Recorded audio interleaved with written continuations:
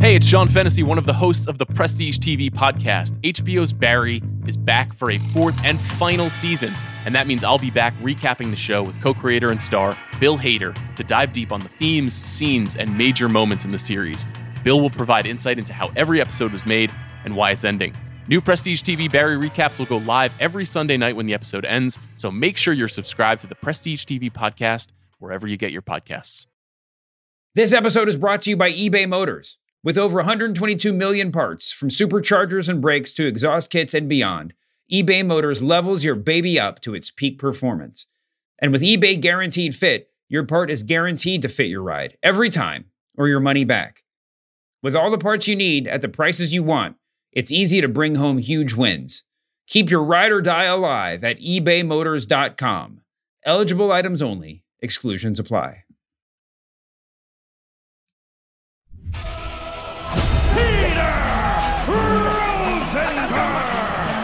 Shout out to that guy, Red.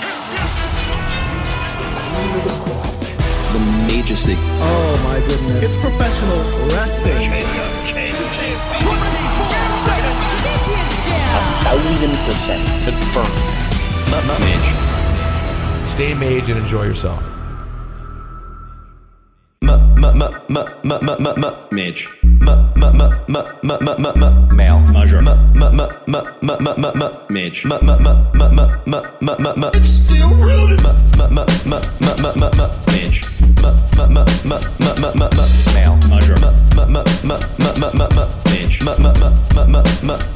It's still rooted. Oh, I'm sorry. Oh, I'm sorry. Oh, I'm sorry. Oh, I'm sorry. Oh, I'm sorry. Oh, I'm sorry. Oh, I'm sorry. Oh. Sweet Peter Rosenberg.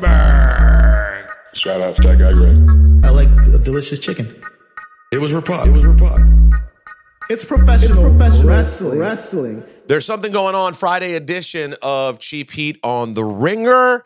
And I was offered yesterday, my buddy Greg Domino reaches out and goes, hey, do you want the new women's tag champ, Shayna Baszler, on Cheap Heat? I said, yeah, I do. So she's here, and I'm grateful for it. Shayna, how are you? Pro setup. I'm ready to go. Yeah, look at you. You're crushing the competition, not only in the ring, but in terms of video quality. Yeah, that's what I'm saying. I don't have like the cool blurred background. I guess I could turn that on, but You probably could do that too, if you wanted to. I like showing off the stuff though, so. Is this for like gaming purposes or Twitch purposes? Yeah. Are you a big Twitcher? Yeah, when I can. What are you twitching about? Right now I'm playing Warhammer Bolt Gun.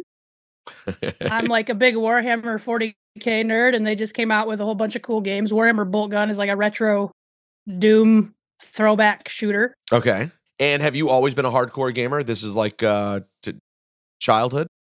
Yeah. Yes. And I looked, and shockingly, we're almost the exact same age. So you're talking about your Nintendo days. Yeah. I remember being really upset that I was not the first kid on my block to get a Nintendo. Oh, what you mean? Wait, which is even better. So you remember when Nintendo first came out and was getting hot. Yeah. I was 5. And this is the early days Nintendo when it came with Mario Brothers and Duck Hunt. Duck Hunt on one cartridge. Now, no one ever remembers this. I always go a step too far and ask, and no one ever remembers this, but there was a really early Nintendo that came with this weird little robot thing called Gyromite. Do you remember that? I don't remember that. No one. I was really hoping that I would be the one that remembered, but I'm not even going to lie to you. No. Yo, I'm the only person who remembers. I swear I'm not making this up. But I did love me some Duck Hunt in the early days. And then did you go Sega or Super Nintendo? What was your next step? I went Super Nintendo. The Sega controller was weird to me as a kid with the 3 buttons and whatnot. Which is hilarious in retrospect when you see what controllers are now. Yeah, I know. You were overwhelmed by A, B, and C. But do you remember the Sega Channel? No. So my friend, this kid I went to my church, his family had the Sega Channel, and it was a subscription channel, and it had all the Sega games. Whoa. Yeah, way ahead of its time. I don't even know if people remember. So I went to his house all the time and played. I might be remembering wrong in my childlike memory, but it seemed like every Sega game was on this channel. It was a subscription, and my parents weren't going to pay for that. Plus, I didn't have a Sega anyway. But like, isn't that crazy to think about? Insane. So you also got to get your Sonic on, and etc. Yeah. Mortal Kombat. That was my first exposure to the original Mortal Kombat, which seemed mind-blowingly realistic to me. I mean, it was at the time. It was mine. Yeah, it's crazy to think about. Now, who do you game with the most in the locker room? I mean, I actually knock politely on the door and pop into the guys' locker room sometimes to get in on their Tekken stuff. They're really in on the Tekken, huh? They're crazy, yeah. But we have our own up down down faction, the BRE. Who's a part of that? It's me, Mia Yim, Dakota Kai, and Jessamine Duke still pops up on up down down, and we say we're the best all-female gaming faction in all of gaming. And we put challenges out every time we're on. Nobody stepped up, so we're just convinced that's true. And who do you think, no gender involved, who is the best gamer in all of WWE? Oh, now you're trying to stir stuff up. Gotta get my headline. Go back to the locker room and it's gonna get. Geez. It really depends on the game. Everybody's got their specialties. I mean, if we're talking Tekken, it's hard to argue against Jimmy's pretty good, and he's usually the one. So Tekken, we play like King of the Hill. So you got to go. You have to win 10 in a row, and then you get to have a match with the guy who's on top. Once you get 10 in a row, and he's always on top. And Jimmy's always the one, huh? Yeah. Wow, he's got a lot on his plate. He's not just super kicking Roman Reigns and completely destroying the bloodline. He's also on top of the Tekken tournament as well. It's a lot going on. Yeah. So when we got familiar with you as as WWE fans, you obviously had a whole pre-MMA life that some of us knew about, some of us didn't know about. And I do want to ask you some about that. But one thing that's always been clear is your immense love for pro wrestling and WWE.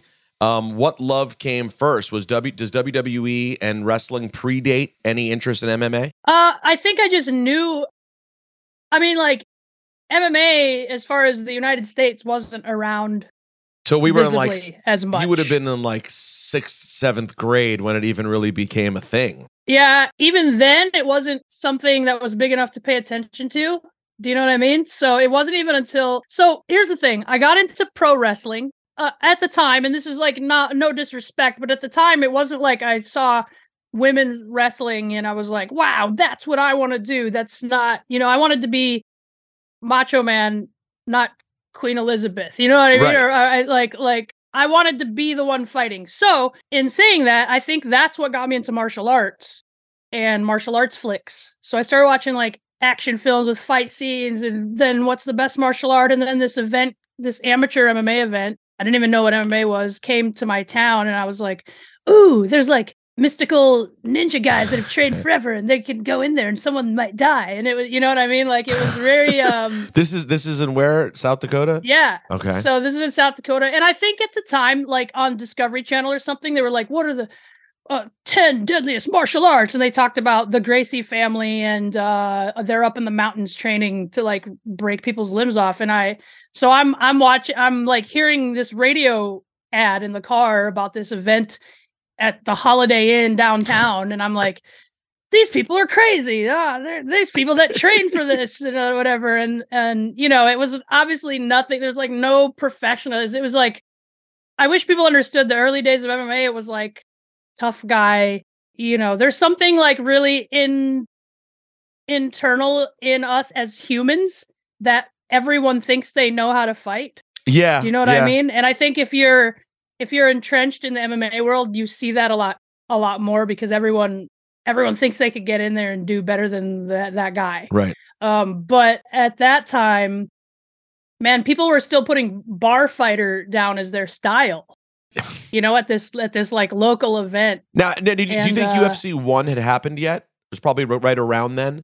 I mean, maybe right around the same time. I don't know how the timelines line up. I remember my dad renting VHS of like the first UFCs, and just like I knew about these Gracies from this Discovery Channel, and like they promoted it in such a way that it's not promoted as the sport it is today. It was promoted as a spectacle, like blood and 2 men enter, 1 man leaves type. And And now this moved around on social media a lot over the last few years, but I remember the actual UFC event where they had like, you have one dude who weighs like legit 400 pounds up against no weight a guy. classes. Yeah, it was wild. It was completely the wild, wild west. Yeah, and it's cool. There's still a part of me that likes that. Like Pride, even Pride Fighting Championships had some open weight stuff, and it was more sports oriented than it was spectacle. But that's a whole nother branch of MMA. But it was I'm watching these and then I'm thinking like, okay, I'm gonna go and watch these people, but it was just the event was like a far cry from anything. It was like big boxing gloves without the laces, so you could punch. If you wanted to grapple, you throw the gloves off, but now you weren't allowed to punch anymore. So, wow. Yeah. So there was a girl that was there, and she was a pro boxer or semi-pro or something, but the only trained fighter, really. So she'd go in against all these like girls that thought they were tough and just straight punch and beat them up. And I didn't know anything. My dad and my uncle are wrestling coaches. So I grew up on a wrestling mat. So all I knew was if I took her down and held her, she wouldn't be able to punch me like that. I didn't even know what the goal was. You know what I mean? Like, what, I'm going to pin her? I don't know. I didn't know submissions, but I just knew she wouldn't be able to punch me like that. I could just shoot underneath her. And so just one day I wanted to fight her. I signed up it was like sign up at the door. And it was so infrequent that women showed up that if another girl of any size at all showed up, they'd just match the girls up. And I just hope that she showed up. And she never did. And I never really saw her again. And did you fight other people? I fought other people, yeah. And then how old are you at this point? So I'm 20. Okay. 21. And then my first real fight against a trained fighter, I got smashed. I looked like Sloth from the Goonies. It was bad. In hindsight, it's probably the time I've had a concussion. Because I remember just getting pounded to death and then in the shower not being able to close my eyes because I was getting dizzy, which now that we know with research and stuff, that's not good, but... That's not what you want. But that's the only one that you think you've had? I think that I know of. I've not been knocked out. I've had no symptom. I mean, who knows, right? There's still a lot of research to be done. There's a lot to be said about the sparring headache you get. Right. You know what I mean? But that's a whole nother... That's a whole nother arm, but yeah, I just decided after getting beat up by that girl, I was like, I should probably learn some stuff. Like, and how long is it between then and when you started really seriously doing MMA? So, in terms of fights, etc. So I fought that girl, and it's Kelly Cobold. If anybody is an old school fan, the first like real skilled fighter I fought was Kelly Cobold, and she was a monster at the time. And she was training with this Team Bison, and they were just known for just going in and sparring all the time for their training. They were just tough. And there was one guy in town, and he was a purple belt at the time under Pedro Sauer. And I was very much a Ken Shamrock fan because of wrestling. So here's how it all ties. So now because of like wrestling and Ken Shamrock, and now I've started kind of following Japanese pro wrestling. So there's a lot of pancration and stuff that goes on, and there's some tie-ins to pro wrestling that Pancrase has. But I was very like, I'm not training with the jiu-jitsu guys. We're gonna be shoot fighters. That's what Ken Shamrock would always put shoot fighting as his style. You know, we're the shoot fighters. We train in a garage without gis and stuff. And we didn't really know. We were getting Ken Shamrock's book and like learning. And then so after all this, and I got my butt whooped. Yeah, I just started going to the jiu-jitsu school because I was like, I mean, there's nothing else. I better go here, you know? And so, yeah. I got to ask you though, because like, so you've had your share, you had a serious MMA career and UFC career. You last fought in 2017 and let's see, and you lost on a fight night to one of the greatest ever, Amanda Nunes on March 21st, 2015. But you had a really solid career. But within that career, as is the case in MMA, like there are losses and there are nights that were hard. Mm-hmm. I just don't understand. Like in my interactions with you and seeing you perform, you just seem so normal. And I just find fighting to be so crazy. I mean, like it's it's to me, it's such a wild vocation and so wildly different than pro wrestling, right? I mean, there are similarities, but there's a basic through line in terms of like, I'm risking getting really injured by someone. And sure, like someone's trying to cause harm. Right. When you wrestle, you could have harm caused, and that would be super unfortunate, and everyone would be working to make sure that doesn't happen.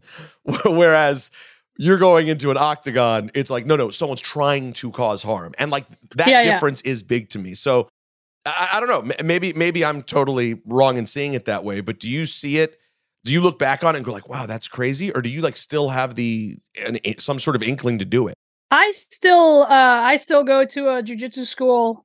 I still roll. Obviously I can't risk injury, so my stand-up training is pad work. I don't spar anymore, but I do grapple live. And I do miss it. That's like when you think about people that after college they continue on with their education and get their doctorate, like that's what I spent my education on, is learning martial arts and fighting.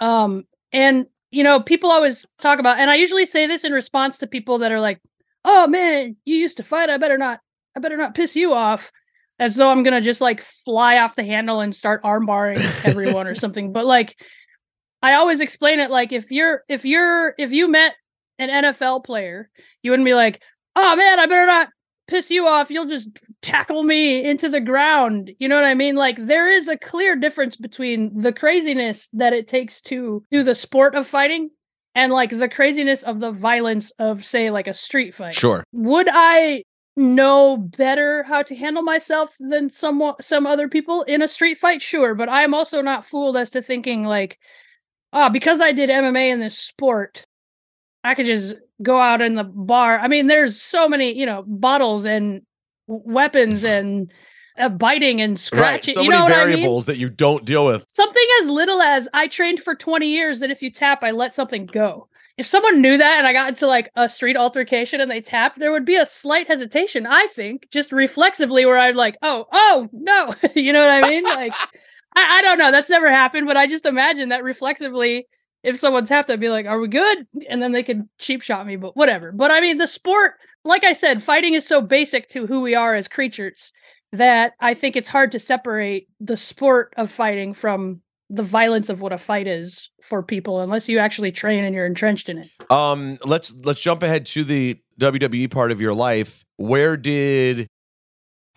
is your path to WWE? I guess in our mind, we always think about the four of you and it being through Ronda. Is that sort of how you reconnected with WWE, or is it two totally individual stories that happen to sort of run parallel? So here's one of my things I'm always like up in arms about, is that I am the one that got Ronda into wrestling. So back into wrestling, I should say. So, the Ultimate Fighter happens. The four of us move into the same house. I'm a wrestling fan. I reserved the TV for every Raw and SmackDown I was watching, and these guys just happened to be in the house and started getting caught up. I have heard you say this before. So yes. So you're the one who's making it a priority to watch the show. Yeah. And then Ronda starts getting into it. And she's into movies and stunt work and things like that. So I think she appreciated the physical side of things, the live stunt work type of stuff. And then, it's hard to not get caught up in the storylines. Like, it was during the time of the Shield breaking up and Daniel Bryan with the Wyatts. Like, there was a lot of good stuff going on to get drawn into. And then I think, separate from all that, my coach, Josh Barnett, who is a pro wrestler himself, I had partially torn my ACL in my fight with Amanda Nunes. I had a fight with Betch Correia where, at the risk of all the haters in the comments, I really did whatever I wanted to her the first round and didn't take her out. And I was sitting on the stool in between rounds and I just didn't care anymore. I don't know how to explain it. I just didn't care I didn't care to work as hard as I know I'd have to work to beat her now. I knew I could. It doesn't matter. I had a loss. I think it was just like my mentality. I had lost on the Ultimate Fighter, got this that was my first inundation of mass hate. And I think in my mind, it was like, man, if you can work for so many years and it just get taken away like that, is it worth it to work? Like I was going through this in my mind. This has come full circle now, so I'm not all boohoo about it. Right. No, I get it. I get it. At the time, I just, to put it plainly, I just wasn't hungry enough anymore. And here's these young, you hear it all the time. You hear it in boxing, you hear it in combat sports. I wasn't hungry. Josh could tell. And we knew because of the ACL and whatnot, and the way the UFC contracts were at the time, like, I don't know, I'll be at the back of the line. I don't know when I'll get a fight again. He said, let's ask and see if they'll let you do some pro wrestling, like some indie stuff. No big deal. Just to keep you active and give you something to do. And they said no. And so we just asked for release. And he was like, if you ever want to come back, you can do that. But let's do some pro wrestling just to get you away from MMA, but still in shape and still kind of the same movements and things. And I went to Japan. That's the closure moment I had, is that fight in 2017 you see that I had in Japan was like, I lost, but I think I felt good. And this is not complaining. I'm just stating, like, it went to decision. I think I beat her, but she was their girl, and I can't complain about that. I couldn't finish her. And I was happy with it. And I think when I talked to Josh, couldn't make it to Japan to corner me. And I'm pro wrestling in Japan. So this is like a coming of age moment for me, where I'm like, man, Billy Robinson, all these guys did this. Like, they toured Japan doing shoot fights and pro wrestling. I need to do this for my journey. And so I took that fight, and when I talked to Josh about it on the phone, I said, "Ah, man, but I mean, I had fun." And he said, "That is something I haven't heard you say in years about fighting." So, and it was kind of this moment where I was like, okay. And I knew I kind of had closed that competitive chapter. Will I ever compete again? Who knows? But I'm not like gunning for the UFC title or anything like that. You know what I mean? Like, that's very interesting though, because once you can then, once you're at the point where you can look at at a loss in a fight, and what you come away saying is, I had fun. Yeah, that probably is an indicator that, like, you're both in a better place in your life, and probably not the place where you should be having competitive fights. Well, and I think I was so jaded. Like, in between 2015 and up to that fight in 2017, I think I was just so jaded by the sport and the fans, and the sport suddenly became super mainstream and commercial, and it just changed. And not to sound like this old crotchety hipster whatever back in my day, but it was just different. And I think I had a hard time with that in between those couple of years.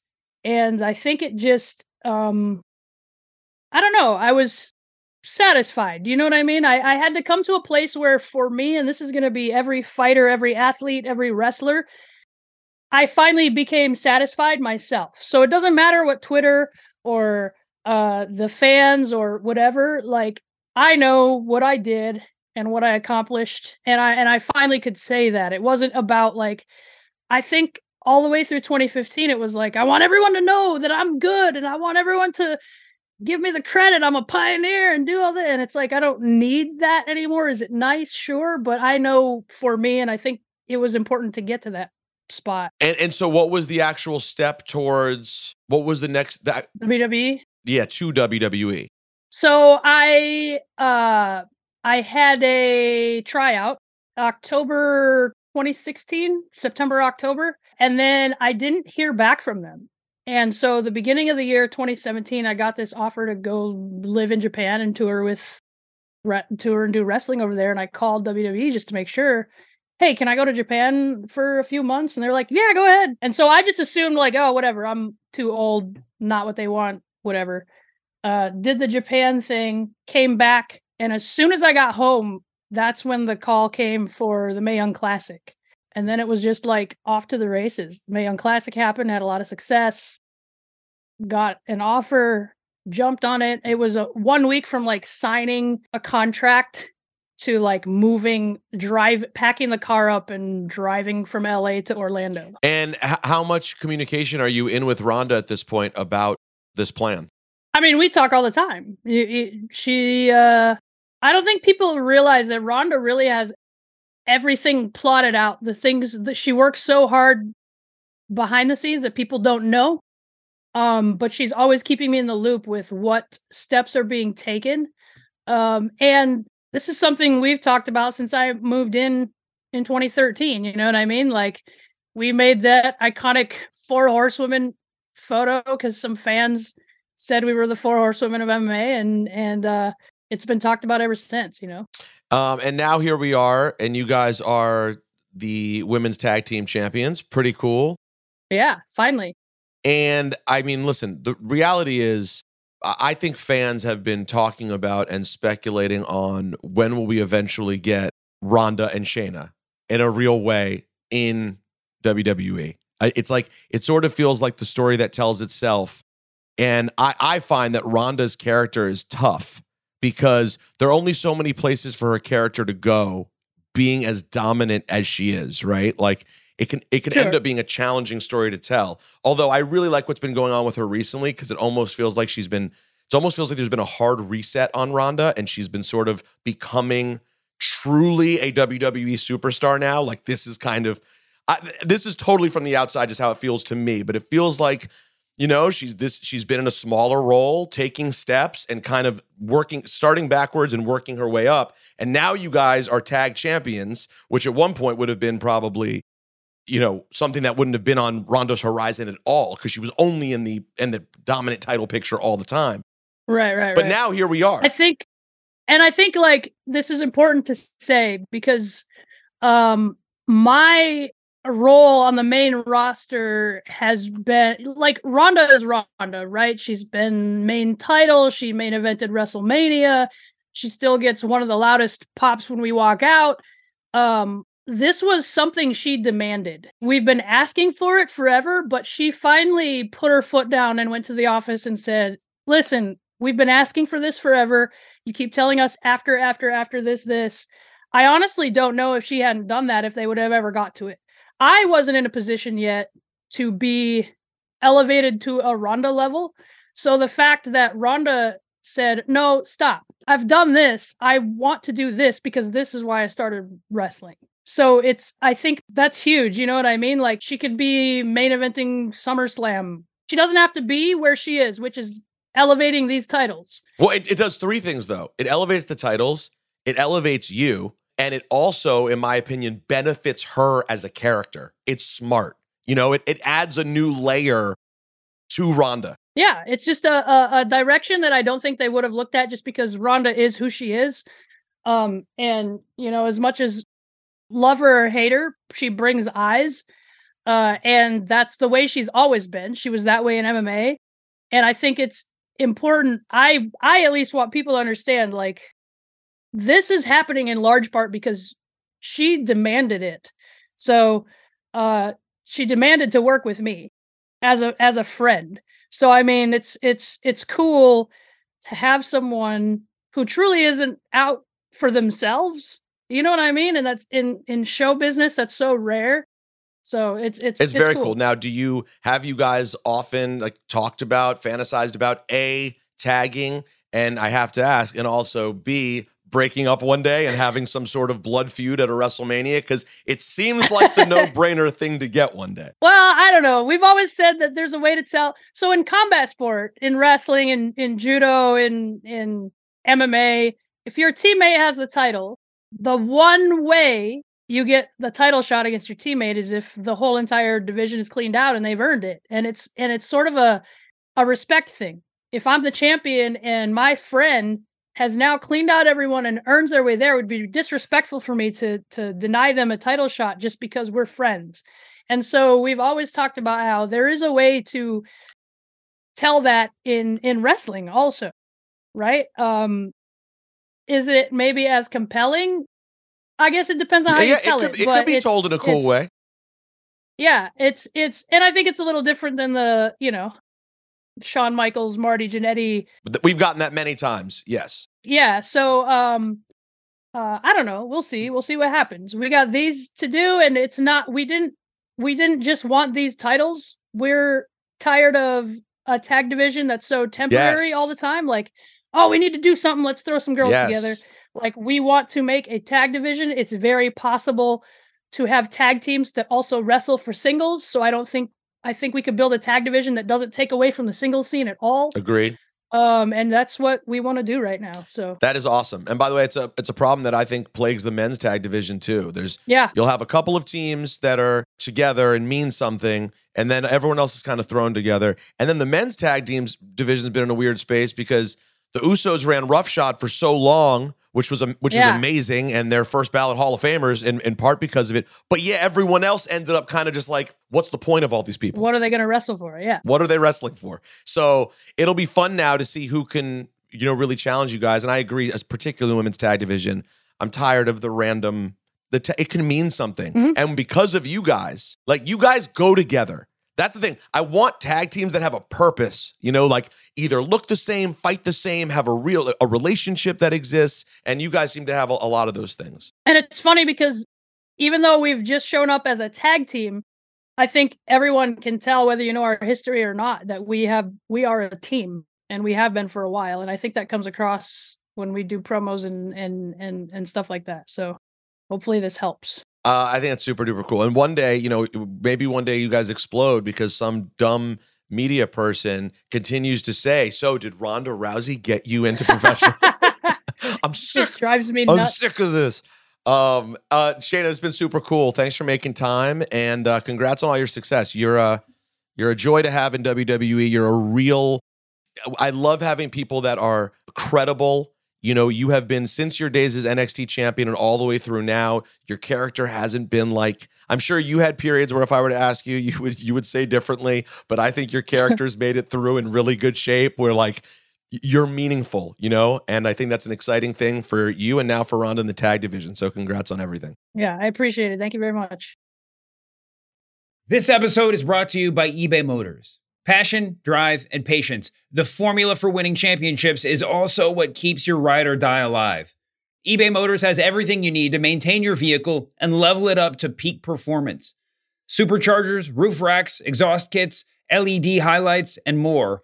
Whether you're into speed, power, or style, eBay Motors has you covered. With over 122 million parts for your number one ride or die, you'll always find exactly what you're looking for. And with eBay Guaranteed Fit, your part is guaranteed to fit your ride every time or your money back. Because with eBay Motors, you're burning rubber, not cash. With all the parts you need at the prices you want, it's easy to make your car the MVP and bring home huge wins. Keep your ride or die alive at ebaymotors.com. Eligible items only. Exclusions apply. Well, big shout out and thank you to Shayna Baszler. She's awesome. I hope we didn't spend too much time on MMA for you guys, but I just find that part of her story to be fascinating and worth really understanding. So I appreciated her kind of going through the whole thing with me. Let's jump into some mailbag, though, real quick before this whole thing's a wrap, shall we? Mail. I think it's only right to do a couple of emails. Didn't realize when we did the first episode on Tuesday that we were going to have an interview this week. So let's see. Jeremy says about Asuka and Bianca. Sweet Pete, loved the mist on the hand finish. Would like to see them pull the Nakamura Muda finish and have Bianca inhale the mist from Asuka's mouth and spit it in her face to regain the title late 2023. What are your teas? Jeremy in Regina, Canada. I like that. I didn't even know that's been done. I wish you hadn't spoiled it for me. Mail. Justin Kane has sent a couple of emails about Dip that are pretty funny. He sent me a really detailed email about how Dip should not be driving a Range Rover. It made a lot of sense. And he says the Prius is the car for Dip. And he says with the amount of money you'll save driving the Prius, you'll have G-Wagon money stacked up when car status may actually matter again. He's making the whole case that right now car status doesn't even matter. So why bother with a $1,300 Range Rover? That's what Justin has to say, Dip. So he said, P.S. Pete, great appearance on Most Wanted Treasures. So sorry the Hitman Screwjob glasses was a shoot. It was a shoot. I really did figure out that day that they were not the actual glasses. Let's hear from Oscar. Mail. Got to say, this Bloodline story keeps getting better and better, in my opinion. I think it's a good way to portray Jimmy now and see if he can do what Jay did as far as being main event Jay and being the focal point during the whole Sammy being in the Bloodline. I know every story needs an ending, But I saw Rikishi on Twitter with a couple of one-word tweets and was thinking, what if he comes back and confronts Roman? And once Roman starts being disrespectful to Rikishi, then Solo strikes Roman too, and they just gang up on Roman after. LOL, I don't know, just thinking out loud. But this has been some really good shit for a couple of years. Also, Pete, went to a wedding for some reason this week, and I think I only agreed to go with my fiance because I hear you on the pods and on the Michael K show. So it's a lot of wedding talk. So I'm like, why not? Of course, they had this. What did he say? Hold on. Of course, they had the weird, I've known the bride since she was 2, and they wrote a poem about how they met, blah, blah, blah. The awkward, I want to make a speech person who was doing jokes, but the crowd isn't selling. But other than that, open bar was made, and the food was jobber, at least anyways. Love listening to you guys. Listen every week. And Pete, especially you, since I moved from Brooklyn to North Carolina 2015. It's been Pete on my headphones with Cheap Pete and Michael K and Juan Ep, and of course, Hot 97. Wow, that's support. Sorry for the long message. First time trying the mailbag. Stay mage. P.S. Y'all definitely should do a Cheap Heat cream cheese line. I really do think that's an opportunity missed. Mail. Jeffrey says, Cheap Heat bachelor party mislead. Don't get me wrong. I've been loving your life talks, and I'm anxiously awaiting your upcoming pod on divorce and other life topics. But when I saw the title of the episode, my mind went immediately to some crazy multiverse colliding collaboration with Ringer alum Juliet Littman about what bachelorette contestants are characters befitting the WWE universe, and what WWE superstars would be fun as contestants on The Bachelor or Bachelorette. Was a tad disappointed when this was not the case, but still a great listen. That's Troy's fault, by the way. That's Troy the Goy's naming. Quick question. How many more classic matches does Bad Bunny need to have, if any, before he's no longer eligible for the celebrity wing of the WWE Hall of Fame, but just a straight-up inductee into the main wing? Well, I think he's still a ways away, but it is certainly all possible. It is certainly all possible. Mail. Michael says, booking the Bloodline Civil War, I was nodding along to the last podcast when you guys predicted the Usos would accidentally cost Roman and Solo the tag title match. I thought the same, and we were proven right. Now, with Jimmy taking out Roman, the Bloodline Civil War is in full swing. After Night of Champions, I had a vision of how this should play out. Hear me out. Usos versus Roman and Solo at Money in the Bank, and at some point the match breaks down, and Jimmy blinds Solo by throwing chalk in his eyes. Solo stumbles and grabs Roman, thinking he has one of the Usos. Bang, Samoan spike to Roman. Jay makes the cover and pins Roman to win the match. At the next SmackDown, Adam Pearce announces that since Jay is the first person to pin Roman in years, he gets the championship match at SummerSlam.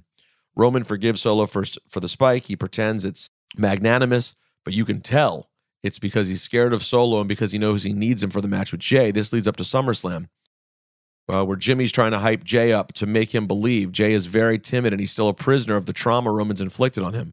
But he grows in confidence over the weeks and starts taking it to Roman early in the match. It looks like Solo is going to be the difference, so he takes out Jimmy at ringside. But Sammy runs down and takes out Solo. This leads to a big splash from Jay. 1, 2, 3. Jay is the new champion and has ended Roman's streak. The closing shot of SummerSlam is Jay on Jimmy and Sammy's shoulders. Triple H announces after the match that the Universal title is retired as Jay moves forward as the WWE champion. This solves the lineage issues, he says. At the next SmackDown, Roman's having a clear mental breakdown. He's ranting and railing against everyone, demanding a rematch. He says it's not his fault. It's Jimmy's fault. It's Sammy's fault. It's Heyman's fault. It's Solo's fault. And as he says it, Solo hits Roman with the spike. Heyman gets on the mic and says the tribal chief has been dethroned. It's time to focus on the next big thing, Solo. Roman and Solo have an Extreme Rules match at the next PLE, which Solo wins. This is the last we see of Roman for months. Jay has a couple of title defenses over the fall, maybe friendly matches against Jimmy and Sammy, heading into Survivor Series showdown with Solo. This is a squash, just absolute domination by Solo as he becomes the new WWE champion. At the Rumble, the final two are again Cody and Gunther, but this time Gunther wins with assistance from Imperium. Gunther, however, challenges Seth for the World Heavyweight title, and so Cody heads to SmackDown to issue a WrestleMania challenge to Solo. Well, that's not how it works if Gunther wins. Cody doesn't get to issue a challenge, but hey. Just as the two agree to a match, Roman returns to take them both out. Adam Pearce announces that Solo will defend the title against Roman on WrestleMania Night 1, with the winner facing Cody on Night 2. Roman makes Solo look like $1 million, but ultimately goes over and wins back the title. And then the main event of Night 2 is a rematch from last year, but this time, Cody finishes the story and defeats Roman to become champion. Cody moves forward with many potential challengers while Roman takes time off to recalibrate his character and come back as a babyface. What are your teas? Stay mage and enjoy yourself, Mike in Toronto. Mike, that was a very thoughtful and interesting message. I don't hate it. I don't hate it. Listen, I think if we were to dig into it, we can find other ways and other things I would do differently. I need a minute to think on this. But I don't hate that as an idea. I really don't hate the idea of Solo becoming champ and Heyman going with Solo. That was the best part. I think the best part of the whole thing you said was Heyman saying he's moved on to the next big thing. Roman's been dethroned and is head of the table. That, to me, is very compelling. They're clearly building Solo in a way that is very real. And I do believe that Solo will end up much bigger than the others who have come in a similar role before him. Sika as a solo competitor, Umaga, these many greats. I think Solo may have a brighter future than all of them. Lot of potential in that kid. RosenbergBeats@gmail.com. You can, of course, hit us up on the Discord. We'll have a fun episode Tuesday because we're all hanging out this weekend. I'm looking forward to it. Hope everyone has a wonderful weekend. And do me a favor, stay mage and enjoy yourself. I appreciate you all so very much for listening. I mean that. And to the guy who emailed earlier about my podcast coming up on other life stuff, I took some steps this week. I'm taking steps. We're getting closer. So I appreciate the encouragement and the support, and we'll catch you guys on Tuesday. Stay mage. At this time, I would like to introduce... Shout out to that guy, Greg. Bret Hart is the greatest professional wrestler in the history of the art form.